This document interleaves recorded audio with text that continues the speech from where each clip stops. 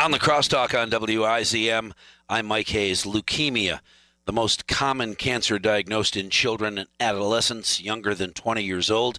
Treatments for this type of cancer are harsh and outdated and need to be different. Let's talk a minute from the Lymphoma Society. Our guest on the crosstalk, Courtney Addison. Good morning. Good morning. Thanks for having me. What's the issue with the current treatments for lymphoma in children?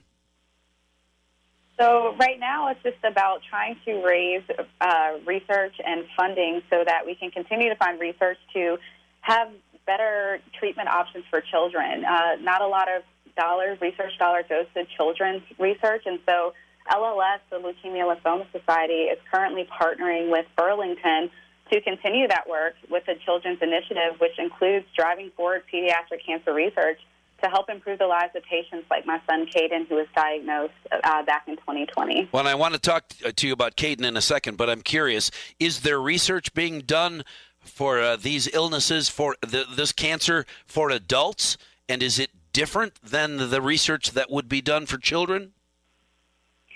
Research is being done across the board, but, with children, obviously there are different concerns with people being under the age of 18, and so really that's what LLS is trying to do. They're trying to focus on how can we improve the research for children so that they can not just survive this diagnosis, but they can thrive afterwards. So I'm curious, A, how old was your son when he was diagnosed, and B, of course, how's he doing today? Yeah, so Caden was diagnosed at the age of 3, shortly after the start of the pandemic, and, it was a really challenging time. When I first heard those words, I honestly just collapsed. I remember my heart imploding. My hands and feet went numb. I was sobbing like I'd never sobbed before because he was a very healthy kid prior to.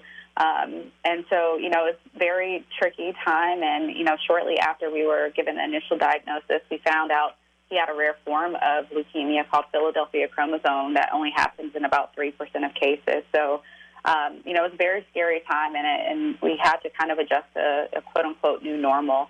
But today he's doing really well. He did go through a lot of the same standard side effects like hair loss and lack of appetite, and he had to deal with some other complications due to the medications. But he's currently in what is called phase 2 of maintenance, and so he's still taking chemo, but it's not quite as intense. And overall, he's doing well. Hair's growing back, high energy, appetite returning. So we're very happy that he's doing well. Absolutely. Well, when you're having conversation with, your family and friends know the situation, but others that you might meet in day-to-day life who aren't in the same situation, how do you explain to them why it is so important that they find out more about LLS and maybe get involved? Well, the reason I really love LLS is because they really are a patient survivor-focused organization. I think that was one of the things that really caught my attention to them is that, they use their money for research, which is, again, going to be incredibly important to find treatments for people like my son, Caden. And they also have other programs and things that provide financial assistance for parents and families that are going through this, because the last thing they should have to worry about are some of the financial restraints or the bills from the hospitals that stack up. And they also provide educational material. So, for me, my focus has really been on learning as much as possible. So I've taken advantage of several of the free webinars that they offer that have top experts in the field so that I can really learn and be prepared to advocate for my son. So what do you tell my listeners who are parents or grandparents who may be dealing with this or may be dealing with it, tomorrow, so they'll be in a similar experience? What do you tell those people that are listening? I would tell them 3 main things. One, it's okay to cry. It's okay to grieve. This will likely be the hardest time of your life. And so grieving your old sense of security, your old normal, your life before diagnosis. 2, to find ways to take care of yourself. So sometimes for me that looks like, if my son was sleeping in the hospital, going out for a 10-minute walk and getting some fresh air.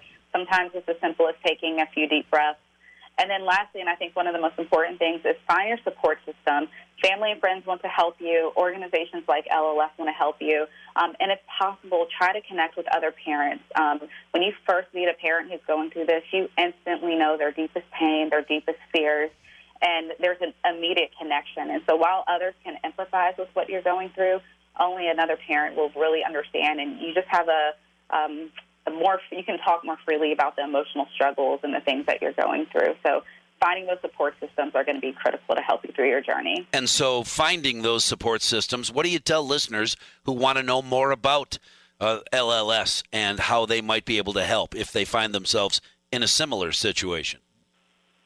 I would encourage everyone to go to LLS.org. You can find so much information there, resources, and they also have, people who can get you connected to some of the resources, and you can find all that information on their website. LLS.org.